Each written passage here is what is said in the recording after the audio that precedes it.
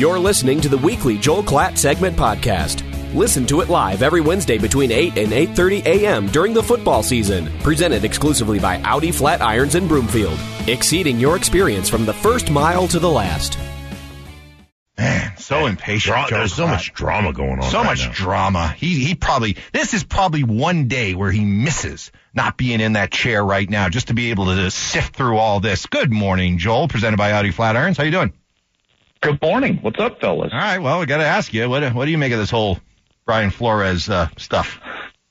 Well, I mean, it's unfortunate. There's no doubt. I think that he got an absolutely raw deal with Miami. I was surprised that he was fired. There's no doubt that they were, and he apparently has the evidence that they were trying to bottom out. I don't want to say tank, but bottom out in order to get draft picks, in order to try to rebuild. I thought he was doing a good job.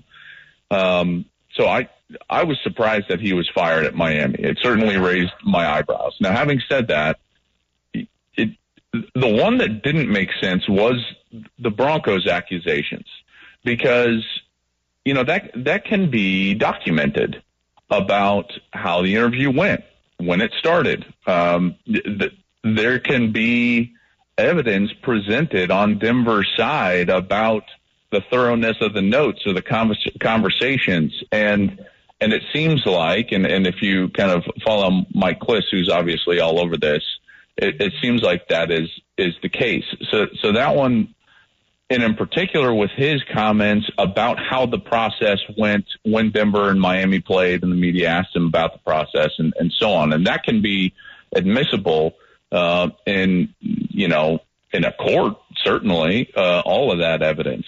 The Belichick texts were fascinating. I mean, fascinating.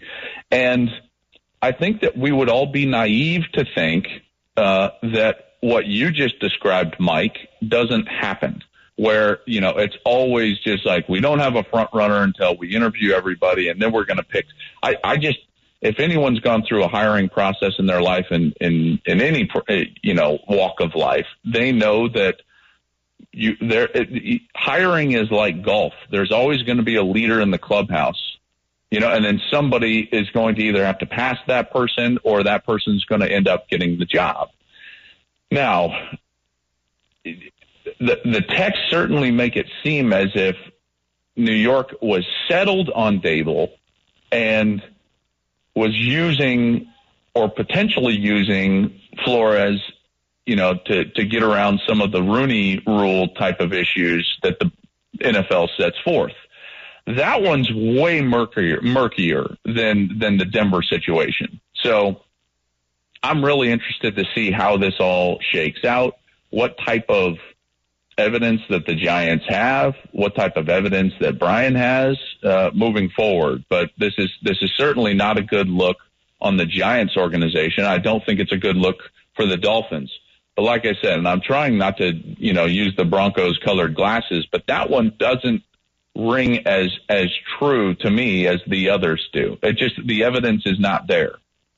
Yeah, it'll be interesting to see exactly because the onus of the onus of guilt is, I guess, it's on the plaintiff, right? You have to provide the evidence that says this actually occurred, and it'll be interesting to see what evidence that Brian Flores and his team actually have. All right, moving off of that stuff, Joel, because I think this is another fascinating aspect of what's going on right now. But let me ask you this. Minnesota having interviews with Jim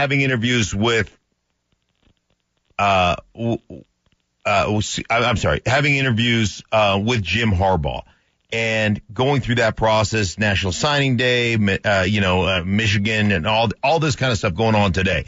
So what do you make of Jim Harbaugh and the potential of him leaving Michigan to go to Minnesota?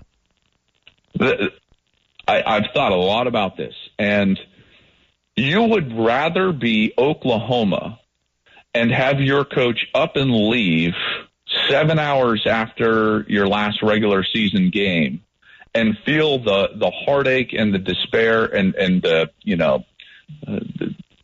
almost feel like you get stabbed in the back. You'd rather be Oklahoma and have that timing and go through the process to get Brent Venables, then be Michigan and now be into February and lose your coach. Just ask Colorado when Mel Tucker left for Michigan State so late in the process. This is not good for Michigan at all. And obviously, I don't think that the timing with National Signing Day is quite as significant as it would have been in the past, Mark, because the early signing period is where these schools do most of their, quote, damage, if you will, when it comes to signing players. So having said that, I don't think it's as big of a deal from a recruiting perspective as it is for who do you hire moving forward. Your pool of candidates is vastly reduced because of the timing of what this all is. Now, having said that, I've always thought that Jim was very happy at Michigan.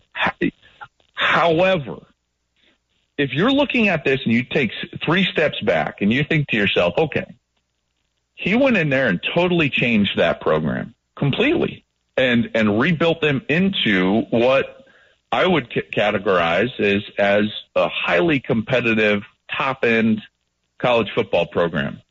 And yet that wasn't good enough for everybody because the only question was, well, when are you going to beat Ohio State? When are you going to beat Ohio State? And what people failed to realize is that Ohio State had really separated themselves not only from Michigan, but from the rest of the Big Ten, and along with others like Alabama and Clemson and Georgia had separated themselves from the rest of the country and how they recruited. And so now the expectation is not just, way to go, Jim, you did it, you beat Michigan, but okay, you did it once, now we can do this every year. And he knows that the talent gap is still vast between Michigan and Ohio State. And yet the expectation is going to be that he continues to beat them moving forward. And I think he understands the uniqueness of the team that he just had, the quality of players that he just had, and he understands the unicorn style of season that they just were able to put together in Michigan. And I think he probably views this as a good time to get out. And because those expectations are not going anywhere. There's also part of me that thinks that this guy and his competitive nature went to Michigan and he probably achieved what he went there to achieve, which was play at the top end of college football. It wasn't necessarily about winning a national title as it was about we want to win the Big Ten. We want to, go to a playoff. We want to beat Ohio State. And he achieved those things. And he put Michigan back into a position that they've been at, for the majority of their history. And yet here he is, and there's this one itch, there's this one failure, there's these 5 yards that he fell short from winning a Super Bowl that's still on his resume. And I think that he wants to go and he wants to fix that. I think he wants to go and win a Super Bowl, and I'm not going to be shocked if he goes and he's the Minnesota head coach. You know how we're fixated on quarterbacks here. Does Jim Harbaugh strike you as a Kirk Cousins guy? That's a great question. That's why I'm here. He strikes me as a guy that is one of the rare coaches across any level that can win with lesser quarterbacks. And that's because the style of football with which Jim Harbaugh plays and his identity of the teams that he coached have what I would call high character football. Now, what do you mean high character football? Maybe integrity football. That just means that between the lines, I'm not talking about truth and integrity as you would see it in the real world. I'm talking about the integrity of they're going to be great at the line of scrimmage. They're going to be good on defense. They're going to do the things necessary to win the field position battle and run the football. And in general, what he does in his style is that he minimizes the effect of the quarterback. Now, in the National Football League, your quarterback still has to be great, and I think that's ultimately what held them back in their Super Bowl win was that they didn't have a quarterback that made enough plays at the end, even though Kaepernick, I thought, played brilliantly during the course of that run and just came up kind of short there in that last game against Baltimore and their terrific defense. So I think that Jim's one of the rare guys that is not sitting there just looking at it from a quarterback perspective as much as he is from a holistic team identity perspective. So to answer your question, I think that he probably wouldn't mind a Kirk Cousins. Yeah, I think that you can win a lot of games with Kirk Cousins when you have that, what, you call integrity football. What I grew up in is just absolutely dominating the line of scrimmage. That was, the mantra of every team that I played with. So I adhere, I guess, to that philosophy. Obviously here in Denver, we have a new coach in Hackett, and obviously he's got bloodlines in the National Football League. Grew up, Nathaniel did, the son of Paul Hackett, who was an NFL coach forever. Clint Kubiak now just coming in as the passing coordinator and quarterback coach. So that was, that's been news this morning as well. What did you kind of make of that hire, and what do you think of Nathaniel Hackett being the head coach of the Denver Broncos? Yeah, I don't know Nathaniel well. I know that he's very well respected across the industry, and to be honest, I thought probably what a lot of Bronco fans thought was this was inroads into a strategic hire with the goal of potentially getting Aaron Rodgers, and so we'll see if that actually happens. But having said that, I keep saying this to you guys, and I feel like a bit of a broken record, and I know it sidesteps the question, but it just doesn't matter. If you're talking about the three issues that the Broncos have, owner, quarterback, coach, they hired a coach, and that's the lesser of the three questions. That's the least impactful of the three questions. The culture of the organization is going to be set with the owner, and the owner that's going to trickle down, and that's going to do everything that you need to do from a culture perspective about winning and the expectation and the way people behave, all of that. That comes from ownership. Then you need to have a quarterback to win, and he's going to set really the culture in the locker room. And then the coach is just kind of there, guys, in the National Football League. I hate to say it that way, and I know I'm probably minimizing it way too much. But having said that, of the three huge question marks that the Denver Broncos have, coach is widely, in my mind, the lesser of the three questions. So they got to figure out ownership. They got to figure out the quarterback before I can tell you if Nathaniel Hackett's going to be any good or not. But there's no doubt that Nathaniel Hackett is coming here with the idea, the promise, the expectation that this guy single-handedly is going to rejuvenate the Broncos offense, no matter who the quarterback is. Let me ask you this. From a quarterback's perspective, you know how much I love your young QB talk. From a quarterback's perspective, what do you want from your play caller? How will we know if Nathaniel Hackett really has the goods? What do you want, quarterback? Play calling is a beautiful thing. There are guys that play checkers, and there are guys that play chess in football at all levels. And when you get someone that really understands how to call a game, it's a beautiful thing. And what I want from a play caller as a quarterback is someone that understands what I'm dealing with first and foremost, and then also is building us into success, and is using formations, and is using movement, and is using play concepts to gain advantages throughout the game. I don't want someone reaching in a bag and playing checkers. Checkers is just maybe a move or two moves ahead. Chess is 5, 6, 7 moves ahead. And that's the difference. And so I want a guy that's building us into success. I want someone that understands how to manipulate the defense in the first quarter, knowing that he's going to get them in the third quarter. Let me tell you a quick baseball story, if you will, and this hopefully illustrates what I want in a play caller on the football side. John Smoltz, as you guys know, works for Fox, and I've been fortunate enough to spend some time with John. And I love baseball, obviously, so I would talk to him about those pitching staffs of the 90s Atlanta Braves, the Maddox, Glavine, Smoltz era Atlanta Braves. And I was talking to him about Maddox and how Maddox just had nothing even close to overpowering stuff, but pinpoint accuracy. And we were talking, and John, who was a very different pitcher than Greg, learned a ton from Greg. And what he learned was what I was talking about here with a play caller, how to build yourself into success, how to think 7 and 8 moves ahead. So they're in spring training. I believe he said it was 96. I could be wrong, but I believe he said it was 96. And they're playing a team, and he says to both Tom and John Smoltz in the dugout, he was like,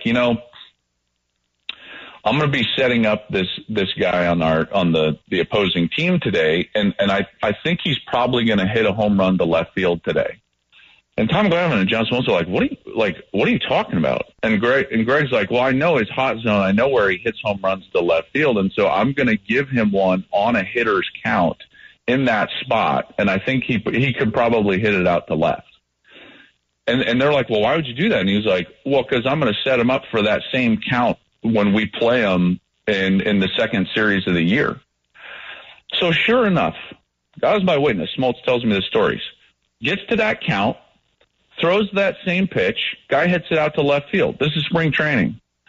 And he comes back to the dugout, and Tom and John Smoltz, their jaws are on the floor, and they're like, are you kidding me? How did you know? And he's like, well, I know he can hit that pitch, but you watch, like, now I've set him up because when I get to that same count, now I can screw him in the second series is the way he said it, with a different pitch in a different location, because he's going to be thinking that that's the pitch I always go to in that count, and he's going to be looking for that and just sitting there dead red.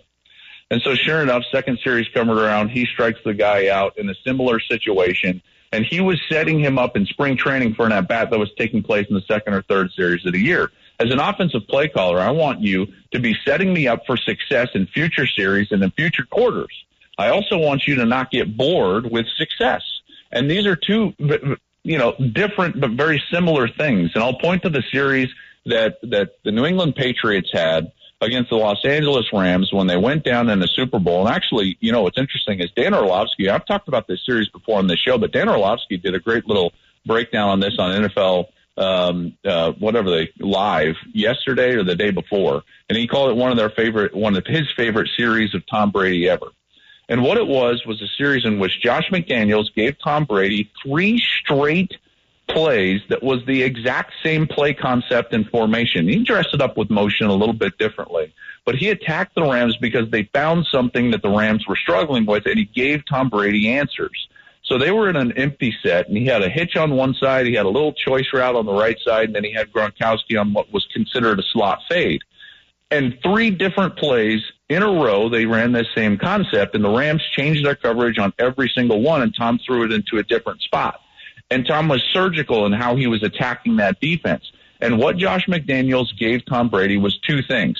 Josh McDaniels did not get bored with success, and he gave his quarterback answers.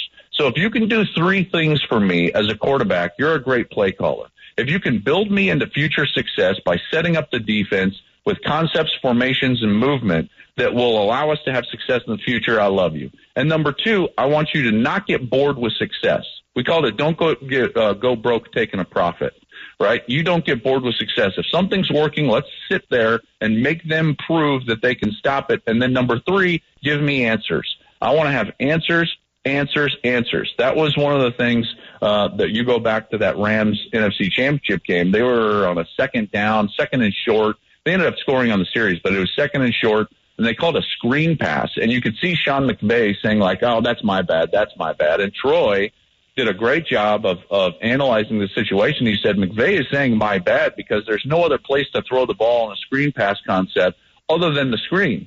And you got Matt Stafford, and he's in rhythm, and you've got some of those weapons. What you want to do is give him answers. Answers means options to go attack the defense. That's why he thought a screen pass on a second and short was a bad call, is because you're not giving the quarterback options. You're telling him where to throw the ball and when, and so he's got his hands totally tied in that situation. You got all that, Nathaniel Hackett? You got all that? I think he knows, but we'll see if he can do it. We'll see if he can actually go out and apply it, but it makes a lot of sense. Joel, you're the best, buddy. Thank you. Appreciate you guys. Have a great day. All right, Joel Klatt, presented by Audi Flat Irons. Coming up next, Brian Flores this morning talking about his allegations, his claims against the Broncos.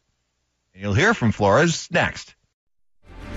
Hello, this is Ryan Watson, Vice President and General Manager of Audi Flat Irons and Audi Boulder Service. When was the last time a dealership delivered the experience you were looking for? Have you ever felt that buying a car was solely about making the sale? It should be about the relationship, beginning with your commitment to do business with us and continuing through the years to follow. Our team is dedicated to exceeding your expectations from the first mile to the last. Come see us in person or visit us online at AudiFlatirons.com or AudiBoulderService.com.